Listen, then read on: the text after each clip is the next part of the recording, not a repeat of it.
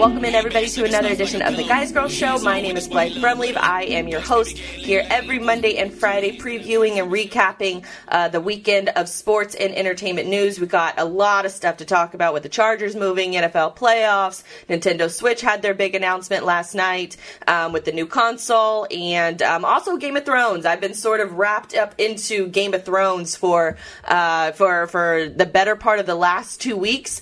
I am officially through season 4. I finished season 4 last night, but on today's show, I'm going to talk about seasons 2 and 3 because I've realized in the hustle and bustle of the Jaguars and the Coughlin news that I did not recap season 2 on this week's or Monday's show. So we'll get into season 2 and season 3 of Game of Thrones. I'm hoping that I will finish season 5 by the weekend so I can talk about that on Monday, and then fingers crossed, I say fingers crossed, it's really up to me to watch the final season, but maybe by the earliest next Friday I should have the entire season done, or the entire series done up until, and I'll be current with the rest of you guys. But I'm just going to go ahead and jump into the biggest story of the week is probably the Chargers moving to Los Angeles. They announced this, I think it was late on Wednesday night, and news was breaking like crazy on Thursday, and within a few hours, the Chargers announced the move that they were going to LA. They're going to be playing in a small soccer stadium where the LA Galaxy play. I think it's called StubHub Stadium. It holds about 30,000 people.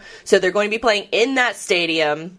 But the reason why they moved is that they couldn't get approval from the taxpayers of San Diego to afford a new stadium, even though the owner, who was $1 billion owner in the Spanos, they could have easily afforded and paid for it themselves, but they chose to leave San Diego and move operations over to LA. They will be in the same stadium as the Rams, so they'll be co-tenants, kind of like what the Giants and the Jets do, and so they'll just alternate each weekend of playing of who's home and who's away. So, one weekend the Chargers will play at home, then the next weekend the Rams will play at home, so they'll work out all that scheduling when the new stadium is built in 2 years, I believe.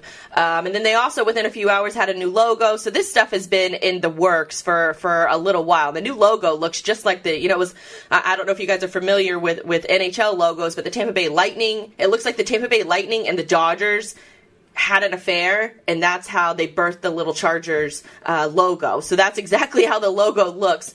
It's really, really sad, too, because on the other hand, while LA gets another team, which, arguably, I don't know that they deserve one, because LA is a very finicky market. People that come in there, they are either vacationing or they already have a team affinity, so they're not necessarily going to jump ship from the team that they already have an affinity to into getting, becoming a Chargers or a Rams fan. Some Chargers fans may travel to Los Angeles, but I imagine a lot of them feel slighted. There were videos that were surfacing that as soon as the announcement came late, I think on Wednesday night, there was like a 60-year-old man who's standing out of the front of Qualcomm Stadium where the Chargers used to play, their former home, and he's egging the front door. Then on all day yesterday, you saw pictures of fans that are holding like a bonfire for all their Chargers gear. There's one guy that shows up and he has a big bin full of all the Chargers gear that he's bought over, probably the last, 56 years that they spent in San Diego, this team. So this guy walks up, sort of a middle-aged guy, and he has a bucket full of gear, t-shirts and everything, and he just dumps it right in the middle of the pile, and then later on in the day they light it on fire. And it's a really, really sad thing, because I know LA is not that far from San Diego, but for these fans, and coming from a fan base in Jacksonville where we were threatened to be the team that moves to LA for I don't know how many years, and then when the ownership change happened, a lot of people did fear that initially, but since Shad Khan has taken over, he's put millions of his own money into stadium upgrades here in Jacksonville, so that it's very, very, very slim chance that this team will ever move. You can't say never, because, after being 56 years in San Diego, the Chargers have up and decided to leave, and it's just a sad thing. It's further proof, because I don't think necessarily that that LA is going to be able to hold a fan market where they're going to actually make money off the fans. I doubt that that's going to happen. But in the modern day NFL, the fans are really an afterthought. They're not really the primary focus anymore as far as, I guess a team approach or even a league-wide approach. The NFL can sell you, these commercials that say football is family, but if there's greener pastures where they can make, a few million more dollars, which is not really a few more $million, the Chargers and the Spanos are probably going to make, $500 million with this move after they spend $500 million, but it could be that he's going to get majority of his money back. But that's the new NFL. The new NFL does not care about the fans. They just want to make money. And I mean, it's a business, so I sort of respect it on one end, but I feel so terrible about the fans in St. Louis who just lost their team with the Rams moving and now the Chargers moving. It looks like that Oakland will probably lose the Raiders, but I think that that's actually a brilliant move because they're rumored to be going to Vegas, which could be an incredible away fan destination. Say if the Jaguars are playing an away game in against the Raiders and they're playing in Vegas, that's the one away game that I'm going to pick to go to. And I think,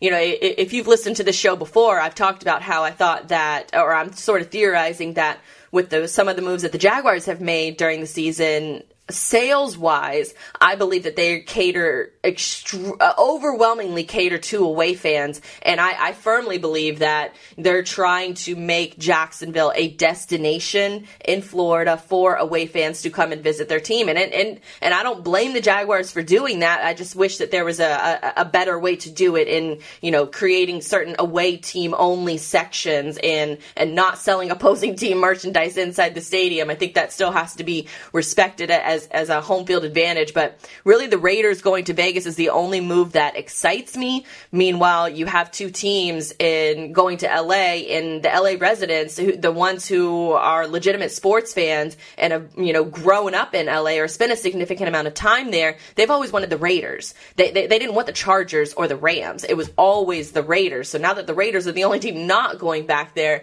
it sort of leaves a little bit to be desired if these two teams are going to be able to draw a crowd. I think they will if they get on a winning streak because it is a finicky market. There's a lot of things to do in LA. It's not like a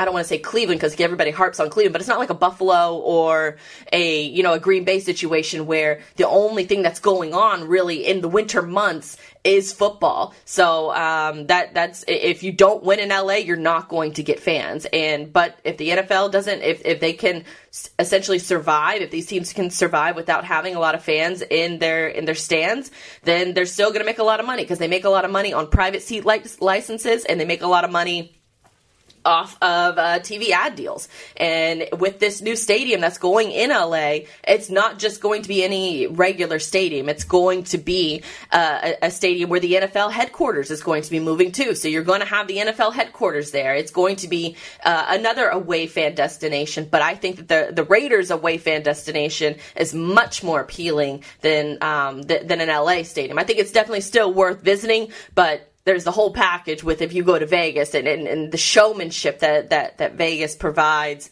especially to travelers. I think that that's going to be a really cool situation, but it still really sucks for all the Chargers fans. Like I said earlier, 56 years in San Diego, and they just up and move with a new logo. It's like a new hot girlfriend after the ink is barely dry on the divorce report or the divorce settlement, and it's just.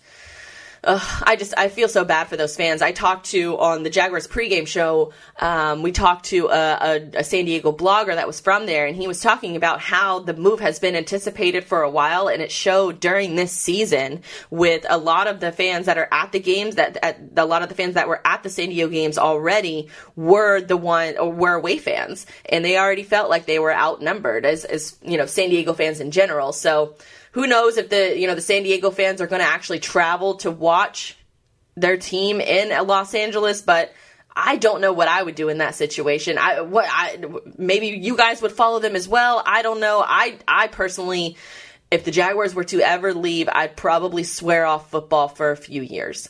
I would be that devastated. I would be that hurt. I don't know that I would burn all of my stuff. I might burn, the majority of it and keep like one good keepsake. Like this is one of my favorite shirts. If you're watching on Periscope right now, this is one of my favorite shirts. It's an old school logo, and I wore it for the news that we're going to talk about here in a minute with Tom Coughlin coming back to Jacksonville.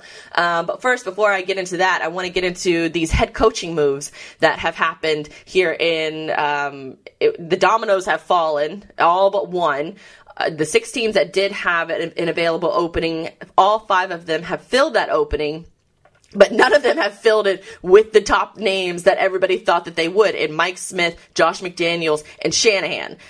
All those 3 guys they still have jobs as coordinators, but they don't have head coaching jobs. And everyone in Jacksonville wanted to pin Josh McDaniels or Shanahan, or Josh McDaniels in Jacksonville, or Mike Smith was the big favorite with the local media here. But Shanahan was a surefire, coaching hire to go to Denver. Instead, they have hired Vance Joseph, who is the defensive coordinator in Miami. He's sort of tasked with handling a lot of those personalities, with the Ndamukong Suh in Miami, which Miami did a commendable job this year, made the playoffs. It was the first time, I think, in 12 years that they've made the playoffs. So good for them, good on them that the, Broncos, I guess, got their guy. You got to be able to trust Denver and that organization, because similarly to the Patriots and the Ravens, they have one of the most well-run organizations in the league. So you got to kind of trust that hire. It was a little curious why Shanahan wouldn't go there, or why they wouldn't choose Shanahan as their target candidate. But one big loss for the Broncos is Wade Phillips, their defensive coordinator. He's leaving to take the defensive coordinator job at the Rams, which is a curious move because the head coach that they decided to hire is 30 years old. Sean McVay, he's the Redskins offensive coordinator. He's hired to he's hired to be the head coach with the Rams. And it's such a curious move to me because, like I was talking about with the Chargers, the Rams don't have a stadium yet. They're waiting for the new one in LA to be being built. And you're going to bring in one of a very inexperienced coach in Sean McVay. He was the offensive coordinator with the Redskins, but John Gruden, who still is the head coach with the Redskins, called all the plays. So I'm not really sure what McVay actually did for that team other than just sort of hold a clipboard on the sideline. But with 30 years old, I don't know what you were doing at 30 years old. I certainly wasn't career-wise. I was getting there, but I definitely am not nowhere near the level of Sean McVay. I don't want to say that, but at 30 years old, that seems very, very young to be able to command an NFL locker room. And it brings me back to Wade Phillips. Wade Phillips might be that guy that can sort of be the veteran voice of coaching in that locker room, but I think it's more of a curious move for Wade Phillips because I've said before that whoever gets hired on with the Rams as the head coach, it's a good job for the time being, but it's going to be a really good job in 3 years when everybody is fired. And they have the new stadium. They find out whether Jared Goff their first round pick is going to be the truth as far as the quarterback position is concerned. But I think it's a good move for Wade Phillips because if something happens, and I don't want to say if something happens, but probably when something happens where Sean McVay, he's the youngest coach in NFL history now, taking the place of Lane Kiffin. But if he gets fired, which he probably will, because this seems like a disastrous situation with the Rams, who are a terribly run organization, that for Wade Phillips, he could probably be the favorite to take over for McVay in a few years if he wants that job. He might be getting a little up there in age, or he might not want to take on another head coaching job, but it just seems very strange to me of why he would leave a well-run organization in the Denver Broncos to take the same position with the Rams if there wasn't a long play in mind. So that was a curious move to me. Another head coaching move is Sean McDermott. He's leaving the Carolina Panthers as defensive coordinator, and he's taking the head coaching job with the Bills. That leaves the 49ers as the only available opening, which probably one of the favorites that I mentioned earlier in either Shanahan or McDaniels, one of those guys would likely take that role. role. It's probably going to be Shanahan, I would think, because the 49ers have a high draft pick. They can probably go out, maybe draft Deshaun Watson, who just won a championship with Clemson. So, but I just think I think it's really funny that the majority of the favorites, or the majority of the media, and Mike Smith and Josh McDaniels and Shanahan, everybody had them penned as getting a surefire job, and those three guys are the only ones without a head coaching job right now. So it just proves we all know nothing, that we have no idea what we're doing. We're just, shooting darts at a board, and we're blindfolded. So who knows what's actually, the dominoes that are going to fall when stuff like this happens. But it's certainly an interesting hire for all those involved, especially with the Rams. But speaking of interesting hires, that brings me to Tom Coughlin and Doug Marrone, which I talked a lot about this on Monday's show.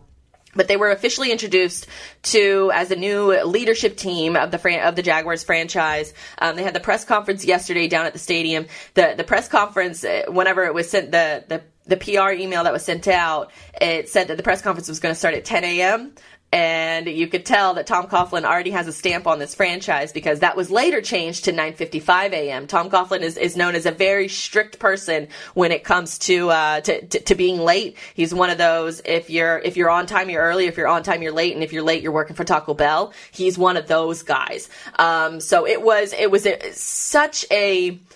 And I might be fangirling a bit, because I love Tom Coughlin. I was very young, or not, I was younger in my football knowledge. I think I was maybe like 20 years old when Coughlin left and got fired, and then went to coach the Giants. And but I just remember him being a very stern, take no shit kind of coach. And that's exactly what you saw in the press conference yesterday. And you could tell that there was a couple quotes where somebody was asking about, how soon can this team start winning? Because they had the open Q&A or not open Q&A, but they started off with introducing Tom Coughlin as Executive Vice President of Football Operations. Shad Khan spoke for a little bit, and then Tom Coughlin took the podium, and he starts speaking, and he's giving you all these quotes, and he's talking about, a 96-year-old cello player, the best cello player in the world. And they asked him, well, why do you practice? And he says, because I want to get better. And I can get that much better. I can feel myself getting better. Anyway, so he used that quote to talk about this team and to talk about, all the different, coaching or more of a culture is what he talked about in his opening remarks. And then they introduced Doug Marrone, and he sort of echoes the same sentiment as Coughlin. He has, he's always seen, and Marrone mentioned this in the press conference, that he's sort of seen Coughlin as his mentor throughout the years. They've had a close relationship for a very long time. So I think it's sort of that situation where I talked earlier this season, I think it was as far back as October, where I said that Coughlin absolutely needs to be brought in, because this young Jaguars team, a very young franchise, a very inexperienced NFL owner, and we all love Shad Khan here, but he's new to this ownership game as far as the NFL teams are concerned, and building an organizational structure built for success. And Tom Coughlin has extreme amount of experience in that. And I said, this is back in October, I said, bring in Tom Coughlin. Let him be your Pat Riley. Pat Riley was the same situation in Miami, where they were a very young, or not very young team, but a younger team with LeBron James, and, bring in that veteran leadership that can command the locker room, but let your coach do his job. And if the coach doesn't do his job, then you can step in and you can usher, or you can lead accordingly. And that's sort of the same situation that I thought the Jaguars were in, and that they should have brought Coughlin in. And while I think he interviewed after the season was over as a head coaching candidate, he did not, it hasn't been confirmed or denied that he was interviewed as a head coaching candidate, but then was just recently hired on as the executive VP of football operations. So him and Doug Marrone should be working very closely together. Coughlin, even on roster moves, coaching moves, he has the final say. That sort of demotes Dave Caldwell, or general manager Dave Caldwell, to essentially a scouting role. So he has less of a workload on his plate, which that I've heard that from several people, that he's just it's sort of like that leadership struggle, that once you get put into a position, you want to handle everything yourself, and you don't necessarily want to delegate out tasks because you're afraid that no one else will do it as good of a job as you. But what you find out is that you become inundated with monotonous tasks, and it hinders your growth as a professional, and it also hinders what the goal you're trying to achieve. So I think that this will be actually a great move. When the news first dropped, it was Doug Marrone is becoming the head coach, and it's like, what the fuck are you doing? And you see that with my Periscope that just fell as I banged the desk. That was essentially That's essentially what happened. The Jaguars didn't really control the press conference as far as that was concerned, or not the press conference, but the press releases. Because what happened is that they released the Doug Marrone news first. So you saw what's called, famously Jaguars Twitter just lose their shit. And even I was on there and I'm like, this was not a move for the betterment of the franchise. This was a move to protect the longevity of Dave Caldwell's career, of Doug Marrone's career. Marrone, my sentiments were that this was a good coach, but nobody wants the stench of a 14-48 record, and that's what Gus Bradley had, and Doug Marrone was the assistant head coach to that, and who knows how much of a part he played in it, but he did play a part in it. And so that's, I think, where a lot of the anger came from the fan base in regards to hiring Doug Marrone. But then shortly after, that's when Tom Coughlin news was dropped. And it's like, okay, now I'm happy again. So you go through these waves of emotions with this godforsaken team. And they never seem to do anything perfectly, but I think that ultimately that this is the move that's best for the franchise right now. I don't know if it's going to work out. I hope it and that's the biggest thing. Nobody knows if it's going to work out, but you hope that it's going to work out. And the only reason that hope is there is because of Tom Coughlin, because he's been proven a success, because he's won 2 Super Bowls. He has experience building the scouting department and the coaching and player evaluations. He has that veteran, I've been there before, and commands leadership, commands respect. After he spoke at the press conference, I wanted to run through a brick wall for him. So I'm excited to see how this new team adapts to this veteran voice that isn't going to let them run all over him. That ping pong table in the Jaguars locker room is probably gone. That's going to be probably one of the first things that Coughlin does.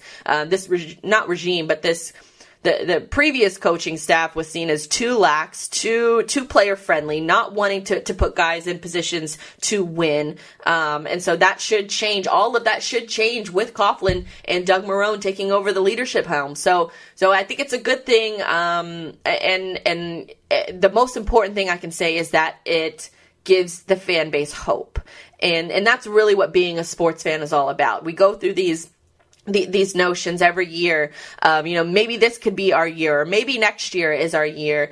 And there's a very slim chance that it's actually going to happen, that you as a fan are going to go to the promised land and win and be able to celebrate a championship. It very rarely happens that dynasties exist like the Patriots and like Alabama. But every team is hopeful to get there. And hopefully, this is another instance where I think this is the 7th year in a row that the Jaguars have technically won the offseason, where we have the greatest offseason ever, and then reality slaps us in the face whenever the regular season starts. So let's hope that's not the case, but it's going to be an exciting time, especially over the next 6 months or so with the combine and the draft and all that good stuff, to see what direction this team takes, even in free agency. There's no guarantee that Blake Bortles is the starting quarterback of the future. He's the starting quarterback right now, but if you listen to that press conference, whenever it wasn't necessarily a ringing endorsement when Tom Coughlin was asked about who the quarterback of the football team is. He essentially said 4 words. Blake Bortles, 5 words. Blake Bortles is our starting quarterback, and I'm pretty sure that's like 6 words, but who's counting? But he said, Blake Bortles is our starting quarterback, and then he just looks off with a dead-ass stare, and it felt like it was like, probably 10 seconds of silence, but anytime, if you're working radio or in broadcasting, 10 seconds of silence, especially in an environment like that, feels like 20 minutes, and people are afraid to talk, and it's cool to see the culture shift change that drastically simply based off of one hire. So it's good news for Jacksonville. And hopefully good news for the franchise. We will see moving forward, obviously. Another big story this week is the college football game that was arguably one of the best college football championship games we've ever seen between Alabama and Clemson. Clemson pulled it out at the end. I think they had two final drives their two final drives was for 2 touchdowns and like 152 yards. But the bigger news, I think, is that the ratings for the championship and arguably one of the best games that we've ever seen. Only 25 million people watch. And to put that in perspective, about 5 million more people watched Green Bay and Detroit the weekend before. The day before for the NFL. So to think that 25 million people watched it, and that was just a blip on the radar as far as ratings are concerned. And a lot of people are asking, well, why? If the game was so great? Well, I think you got to look at regionally. Clemson and Alabama are two very regional teams. While Clemson has Alabama does too, but they've it's sort of like, I don't know what this feels like, but maybe it's like championship fatigue for Alabama. I mean, only few people know what championship fatigue feels like, but they didn't necessarily travel well. Clemson fans outnumbered them tremendously live at the game, and Clemson travels well in general. But I think that it sort of speaks to the overall ecosystem of the sports viewing environment.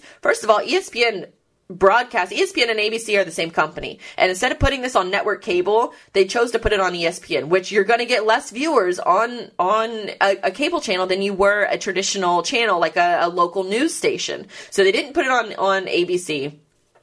And then you have the regional factor. So you essentially have 2 East Coast teams. So you're not bringing in the West Coast at all.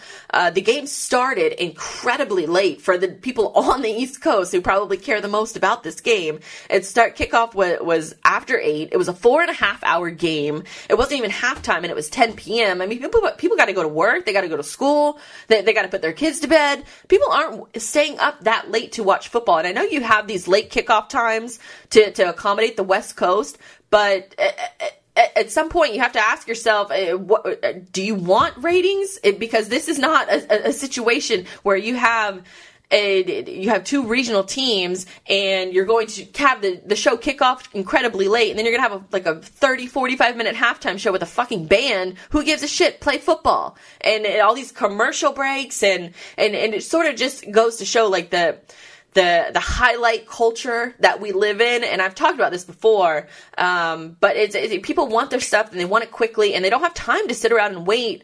They could have time if they wanted to, but that's a very small amount of people. 25 million people that watch this game. How many of those 25 million watch the entire game? That's more of the question that I have. So if you're interested in switching your cable providers or all of that, a lot of people have been doing that, and I think that also plays a factor in this and why the ratings were so low.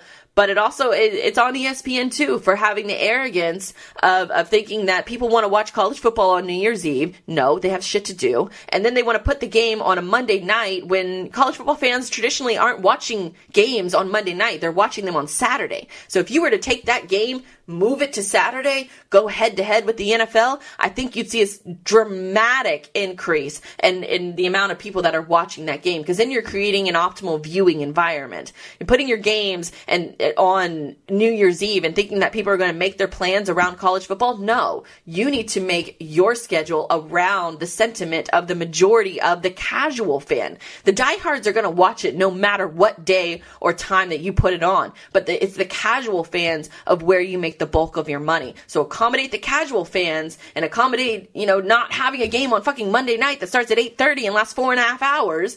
Then you can talk about, why. Then you can closely, I guess, more analyze if the ratings are going to increase or decrease. But overall, great game. Low ratings, but great game. That was an instant classic. Probably the second or third best college football game ever. So before we get into playoff talks, I just wanted to give a really quick shout out to Capitals Alexander Ovechkin. He scored his 1,000th point against the Penguins the other night, and that makes him the second youngest active player to get to 1,000 points. Only behind 44-year-old Jaromir Jagr, who is still playing to this day. He's incredible. He's like a freak of nature. But Alexander Ovechkin, probably, if you're not a big hockey person, you will like Alexander Ovechkin. He's one of the big personalities of the game, and he's probably probably my favorite player outside, just casual fan watching wise. Alexander Ovechkin is definitely one of the favorites. He puts out a lot of funny commercials, very, this is ESPN or this is SportsCenter type commercials, but funnier.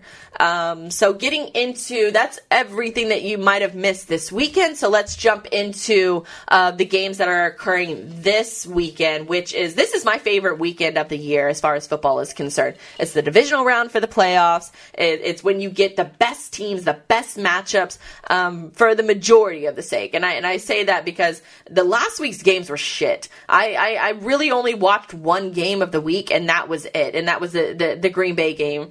And the rest of the games, the rest of the time I spent watching Game of Thrones and just checking the scores on my phone. And I'm glad I did, because those games were shitty. But going into the divisional round, that's when you get the really, really good matchups. And it's the best quality football of the season. So coming up on Saturday, we have Seattle, Atlanta. That's a classic case of offense versus defense. You have the number one ranked offense and Matt Ryan, who's probably going to be MVP with Atlanta, facing off against one of the best defenses that the NFL has ever seen with Seattle, just in recent years, not necessarily this year. But Seattle, I don't think they have it this year. I think it's going to be Matt Ryan. I think he's going to take charge of that game. I think they're going to win it pretty easily. And I think also the revenge factor plays a role too, because these two teams faced off earlier this season. And if it wasn't for a pass interference call that should have been called on Julio Jones, I think Atlanta wins that game against them. But Seattle ended up winning it. They were beneficiaries of a non-pass interference call on Julio Jones, which is an egregious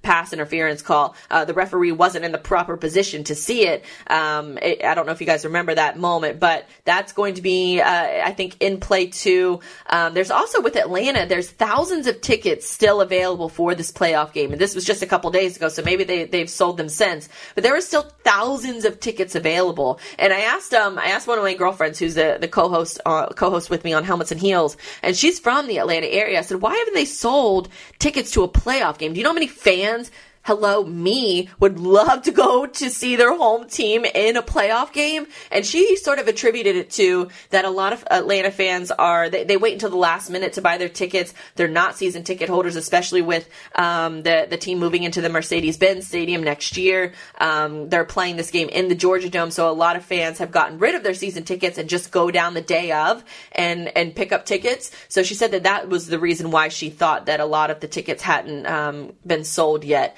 So that's going to be a good game to watch. One that's going to be a little so-so is Houston at New England. This game opened up with the largest point spread, or nearly the second largest point spread in NFL history. It opened up at 16.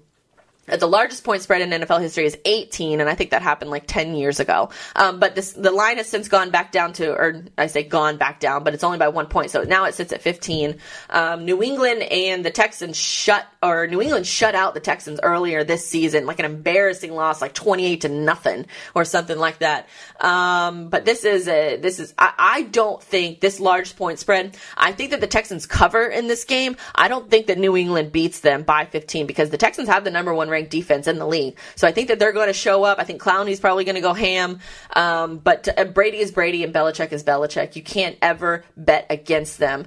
You can if you want to lose money, but I would definitely still bet on New England. I just wouldn't. I would bet on the Texans to cover the spread in that. Going on to one of the better games of the week too is Pittsburgh at KC. This line has fluctuated as well. It opened up with Pittsburgh as +2, but now it's swung back down to KC. It's in favor of KC at 1.5. So that's going to be a really, really interesting game to watch. Big Ben is a little banged up, but when isn't he banged up? And he still throws for 350 yards and 3 touchdowns. So he was in a walking boot after the game last weekend. This weekend, though, he's definitely going to play. It doesn't matter. He's still probably going to throw for, I would say, probably 250 and a couple, maybe a touchdown. But I think Le'Veon Bell is going to get the majority of the carries in this game. So it should be a pretty back and forth. It probably is going to be the best game of the weekend. Andy Reid is famously known for, if he's coming off a bye week, he's 16-2, but he's 16-2 in the regular season. And the playoffs, Kansas City, and I know Andy Reid and those players there aren't part of this, long record, but besides last year's wild card win, Kansas City has lost 8 playoff 8 playoff games over a span of 20 years. And they broke that streak last year with the wild card win, and then they, proceeded to lose in the next round, I believe, to New England. But that's 2 different streaks coming into play here. But I'm still going to bet on Andy Reid. 16-2, you've had a couple weeks to plan for this team. I'm not the biggest fan of Mike Tomlin. I think he runs an organization that isn't completely buttoned up. But on the other side, Pittsburgh is traveling to Kansas City, and Kansas City has one of the true home field advantages in the league. I'd probably say Seattle and Kansas City are definitely the loudest in the league. I don't even know who is a close second or third in that regard. But Le'Veon Bell will probably get the majority of the carries. He'll probably run for 200 and get a touchdown himself. I'm still going to give the edge to Kansas City. I think they win in a close one, 24-21. Like I said, right now that spread currently is at 1.5 for KC. So moving on to the last game of the weekend, which could be one of the premier games that we will see for a very long time. And what you have is a veteran quarterback in Aaron Rodgers going against Dak Prescott, the rookie quarterback sensation for Dallas. This is going to be a very interesting game. And this game opened up. It didn't open up, but I don't know what it opened up as. But Dallas are currently favorites right now sitting at 4.5. For this matchup. Aaron Rodgers has won 7 straight, but then you have Dak Prescott, who's won 7 straight at home.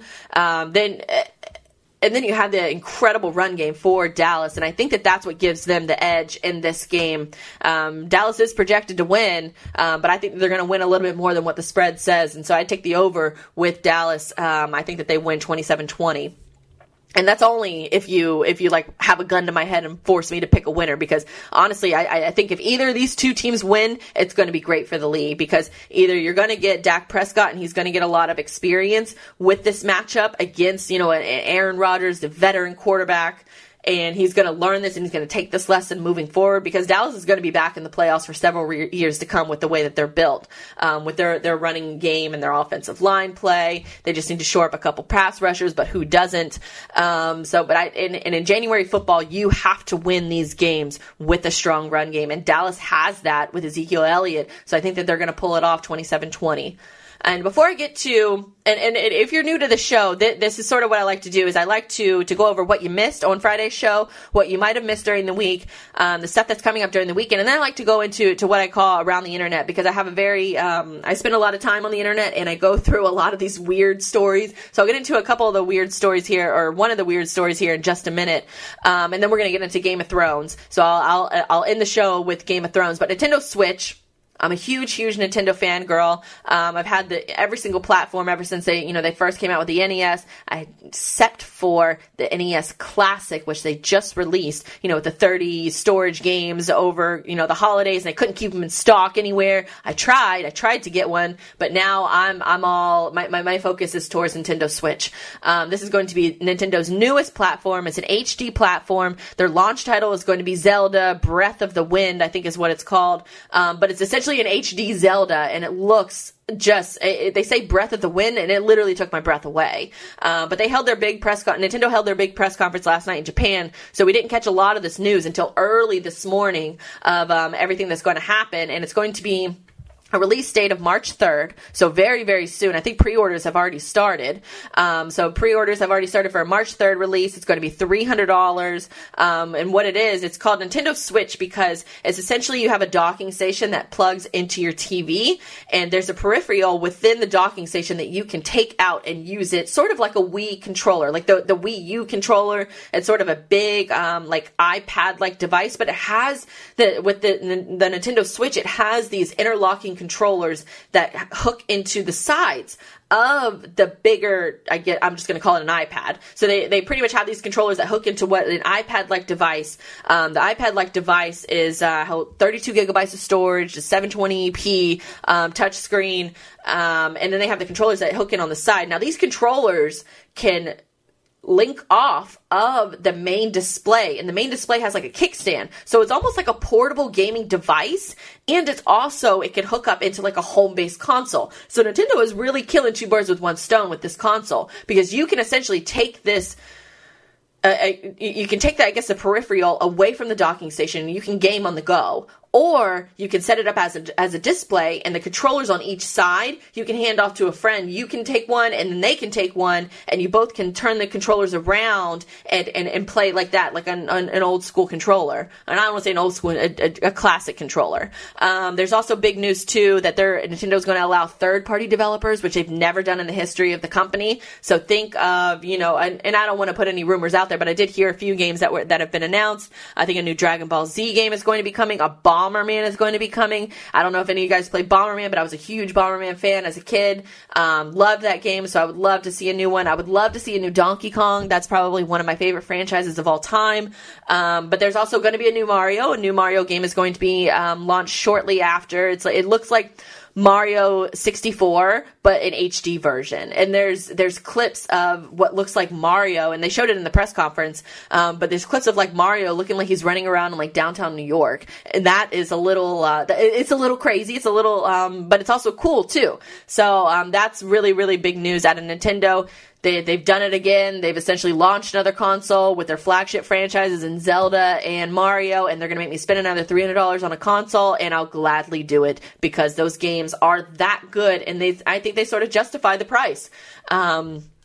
A lot of people, I think, were expecting a $250 price, but $350 price tag or $300 price tag, and you get to be able to game at home or on the go and have the ability to instantly play with other people with the interlocking controllers on the peripheral. I think that's going to be that's going to be a really cool way to combat the lost art of single player mode and playing, a console at home by yourself. You can either do that, you can still play the console at home by yourself, which is what I'm a fan of, or you can take it with your friends, take it on a camping trip or whatever. I think the battery life on the peripheral lasts like 7 or 8 hours, so that's actually a pretty good that's a pretty good playing time. And then it's going to be charged by a USB-C cord, so that's really, really good news too. So you can bring you can charge it on the go, probably road trips just got a lot more fun.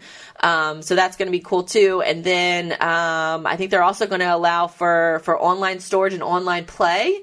But they're going to announce further details on that, and it's going to have a cost structure associated with it, which, I mean, if you're going to allow people to store their gaming information to play online, you have to be able to pay for those servers and pay for that hosting cost.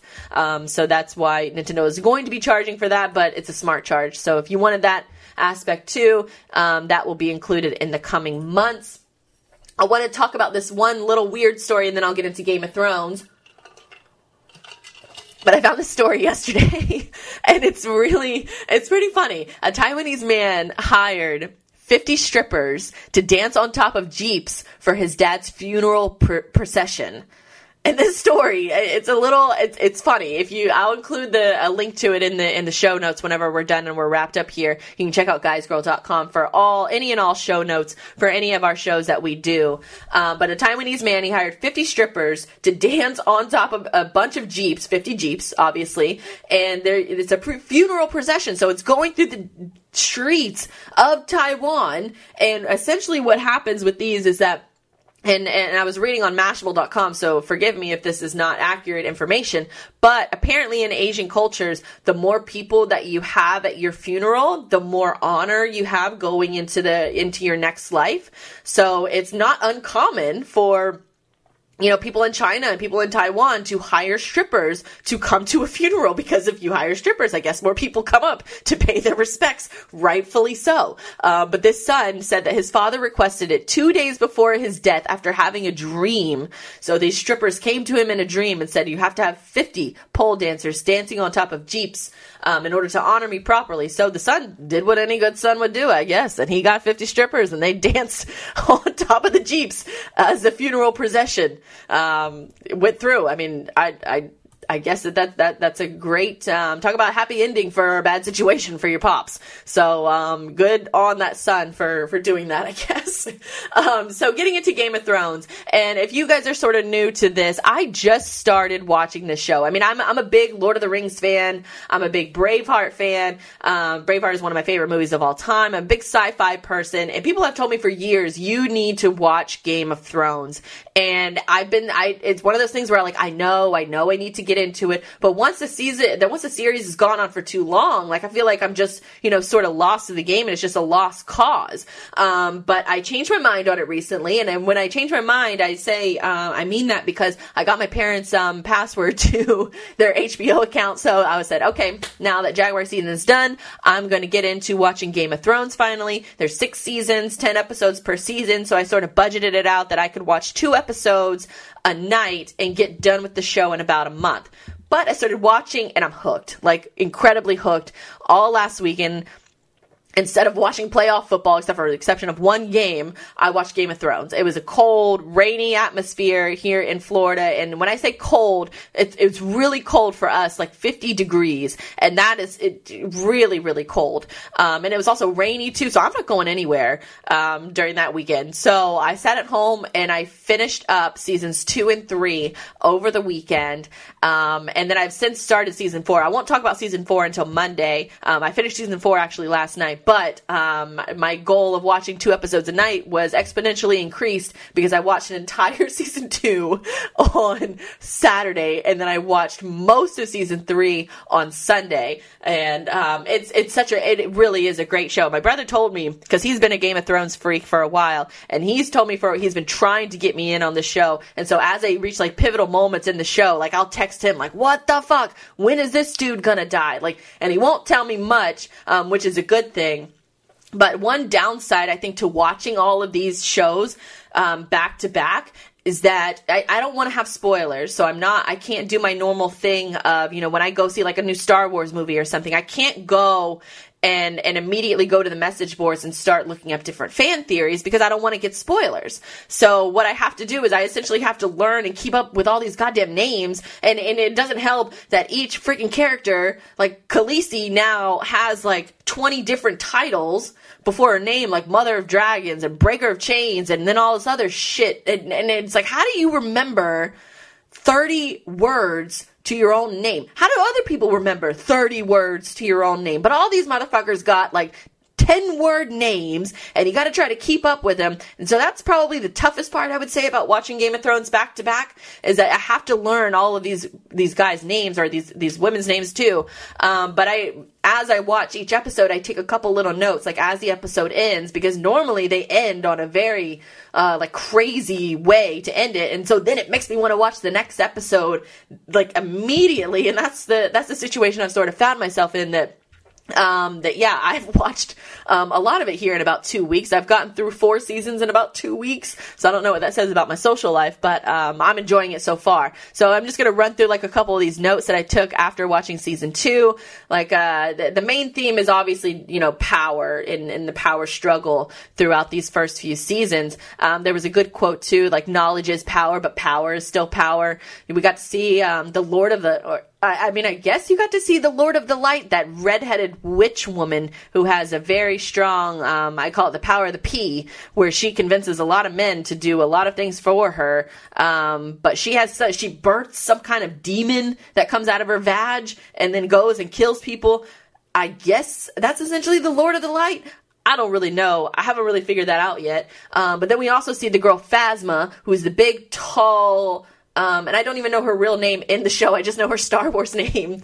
But Phasma was the chromed out stormtrooper in The Force Awakens. And seeing this, it's kind of cool to see, or watching Game of Thrones, it's kind of cool to see some of these sci-fi characters that I didn't really know originated in Game of Thrones to be in all these other different movies. So Phasma is one of those people that's in the different movies.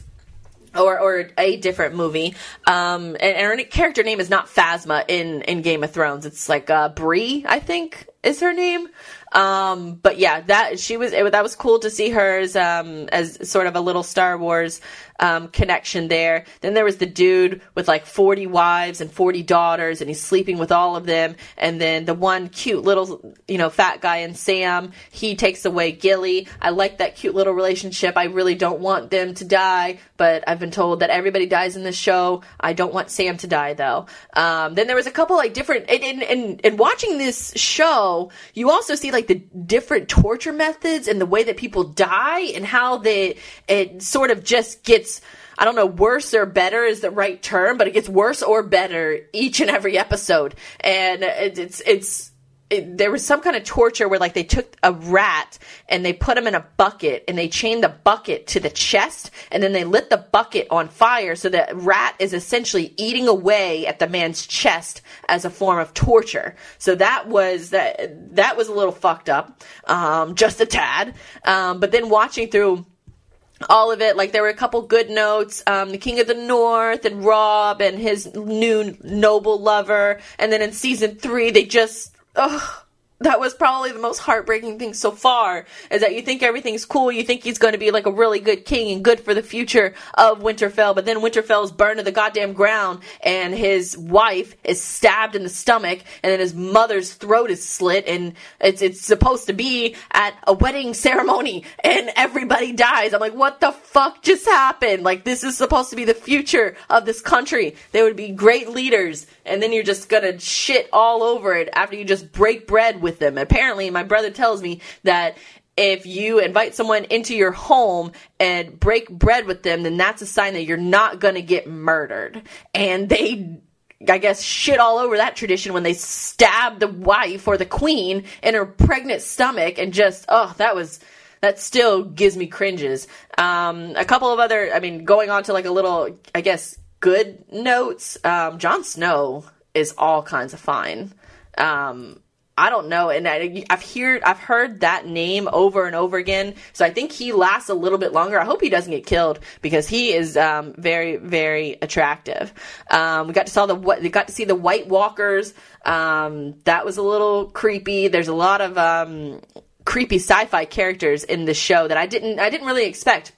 I sort of thought it was going to be more along the lines of Braveheart, where it's just, traditional power struggles and battles. But now they got all these crazy creatures that are coming out of the woodworks with a demon coming out of some chick's vagina, and then these white dudes who turn dead people into maniacs. And I don't know where this all comes from. And then you got dragons. The baby dragons are growing up, and they are becoming a little more hostile, and you can't really control them. It was funny though, because when I ended season 2, it ended on such a crazy note, and I think it ended with, you got to finally see the White Walkers, and I'm like, dude, I can't stop watching this show now. Like, and do I start season 3, or do I go do what technically is my job duty and watch NFL football or NFL playoff football? And I said, well, screw that. These games suck anyways. I'm just going to keep watching Game of Thrones. So I started season 3 literally that night on Saturday night, got a little bit through it. I think on Saturday night. It's tough to keep up with the timeline, but I finished seasons 2 and 3 over the weekend. And then when seasons 3 started, that's when you see the Lannister son, the oldest one, like the attractive one that's banging his sister. They cut his hand off. That was crazy. And that was one thing that I noticed too, is that in season 3, for some reason, watching these all back to back, they had like a different music choice whenever the episode would end, in particularly season 3. And so whenever they chopped the hand off the Lannister guy, they immediately followed it up. That's the episode ended, and then they followed up with like this super hype, like punk music, like, yeah, like you want to get hype about a guy getting his hand cut off, and it was the sword hand. So now he's essentially worthless if he wants to try and fight or kill anybody. But then a few episodes later, whenever the queen gets her belly stabbed, I know I sort of talked about that happening in season 2, but that actually happened in season 3. But a few episodes later, they talk about the queen's belly getting stabbed, and all of those, the Stark family dies, essentially all of them except for Ira and what is her name? Starts with an S. But anyways, Ira's older sister, I can't pronounce, not Cersei.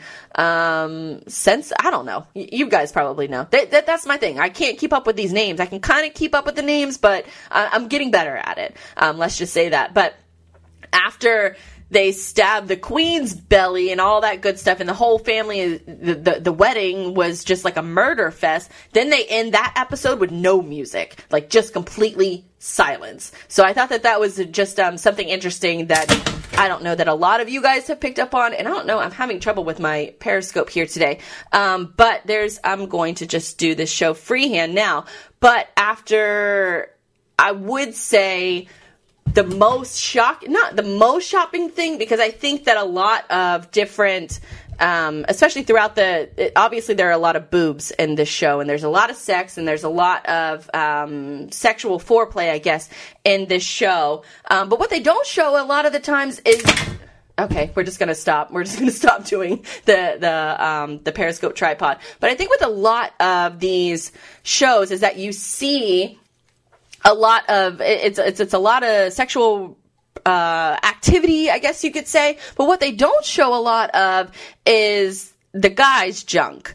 And they don't show any penises. They show, like, one old guy. I think I complained about this in the last recap, is that in the first season, they show, like, Theon. They show him, and it's like, okay, well, maybe there is equal opportunity for the women here. And then they show an old dude who's, like, 80 years old, the priest, who I have zero interest in seeing. They show, like, a shadowy figure of him. And then they show, like, this other guy who's being tortured and being dragged behind a wagon, essentially. And so he's naked in that, and that's not an attractive scene. But then you come to Theon, and the only person that they actually showed a penis, and it looked pretty decent. So then they go to season 3, and what do? They chop it off. I was like, what the fuck? It's the only one we've gotten to see, and they chop it off. They don't show it getting chopped off, and then they take it and they send the plaything, is what they like to call it. They send the plaything back in a box to his sister and his dad, and they don't show it in the box either, which, curiosity's sake, I kind of want to see it. I don't know if anybody else is a little sick and twisted like that, but I kind of want to see what a chopped off stuff looks like. And then later on, I think it's the next season though that they actually they don't show him. They show Theon getting naked, but then they don't show what it looks like when it's all cut off. Curiosity's sake, I want to see it. I want to see it, and I want to. There's a lot of attractive men in the show, and you don't get to see any of them, but you get to see tons of attractive women. So that's been my biggest gripe so far with this show, is that you don't get to see the attractive men, but you see a hell of a lot of attractive women, which I'm not complaining about that either. I would just like a little bit more equal opportunity. So hopefully that improves here in the next few episodes or next few seasons, but I doubt it. But if I do have to put a request in, at this moment of where I'm at watching, Jon Snow is definitely first on the list. And then for second, I'd go with Khaleesi's new little, I don't know who he is, but he's a new little brunette dude that just shows up out of nowhere, and then he gets naked in season 4, and you still don't get to see anything. So that I feel like I have a strong gripe. But one little side note that I did want to say is I found out the little fat guy, not little fat guy, but he's a bigger fat guy. He's one of the Watchmen, but I think I'm saying this stuff right, so sorry if I'm not. But he is the little sweet guy. I think his name is Sam. And he is the one that rescues Gilly and her baby out of the dude's home with like 40 wives, and they're all his daughters and stuff like that. So he rescues her, and I just sort of thought that it was a cool correlation, because I did go and do a little bit of digging, and I found out that a lot of the inspiration for this show has come from Lord of the Rings, which I'm a huge Lord of the Rings fan, so I'm really, really pumped about that. But I thought it was a cool correlation that the hero in Game of Thrones, or one of the heroes in Game of Thrones, is named Sam, and then obviously the biggest hero in Lord of the Rings is named Sam as well. So that's a cool little correlation between the two. And I'm going to finish up. I finished up season 4 last night. I'll talk about that on Monday's show, and then hopefully I can talk about season 5 as well on Monday's show after I finish that this weekend. So that's going to do it essentially for us for today's show. I am going to run into work, and I'm going to get this posted up. I'm going to get all this. So if you missed any part of the live stream, I'll be able to have this up on podcast here in a couple hours. Thanks to our podcast editor, Josh, who always does such a great job. He adds all the music in and makes sure that I sound halfway decent. So hopefully he'll be able to edit out where my Periscope tripod just fell and collapsed a couple times. So hopefully he'll be able to edit that out. If not, oh well, y'all live. But if you want to check out anything that you might have missed, I will have this show posted up on guysgirl.com here in a little while, probably a couple hours or so. And then you can always check out iTunes or Stitcher or your podcast player of choice. Just search for Guys Girl Shows, and you'll be able to find it there. any kind of questions, concerns, if you find out anything cool on the internet that you want me to talk about, that you want me to see, definitely hit me up on all the different social media platforms. I'm on all of them. You can either find Guys Girl, which is Guys Girl, on, Twitter, Instagram, all that good stuff, Facebook, or you can check out my personal accounts. It's at Blythe Brum, BlytheBrum, and then, of course, as always, if you just want direct links to all of those profiles, just go straight to guysgirl.com. They're up there in the upper right-hand corner of the website. Thank you guys for tuning in. Thank you guys for sharing the show. We're gaining a lot of traction. It's we got a lot of good stuff planned. Had a lot of good conversations this week. Getting software, hosting wise, future partnership wise. I think it's going to actually be a really, really good off season. Planning a lot of cool stuff in preparation for the next football season, because all that stuff starts in January for us. So thank you guys as always for tuning in, and I will be back on Monday to talk all NFL action, to talk more Game of Thrones, and anything else crazy that happens over the weekend. So thank you guys for tuning in. Have a great weekend. Go Jags!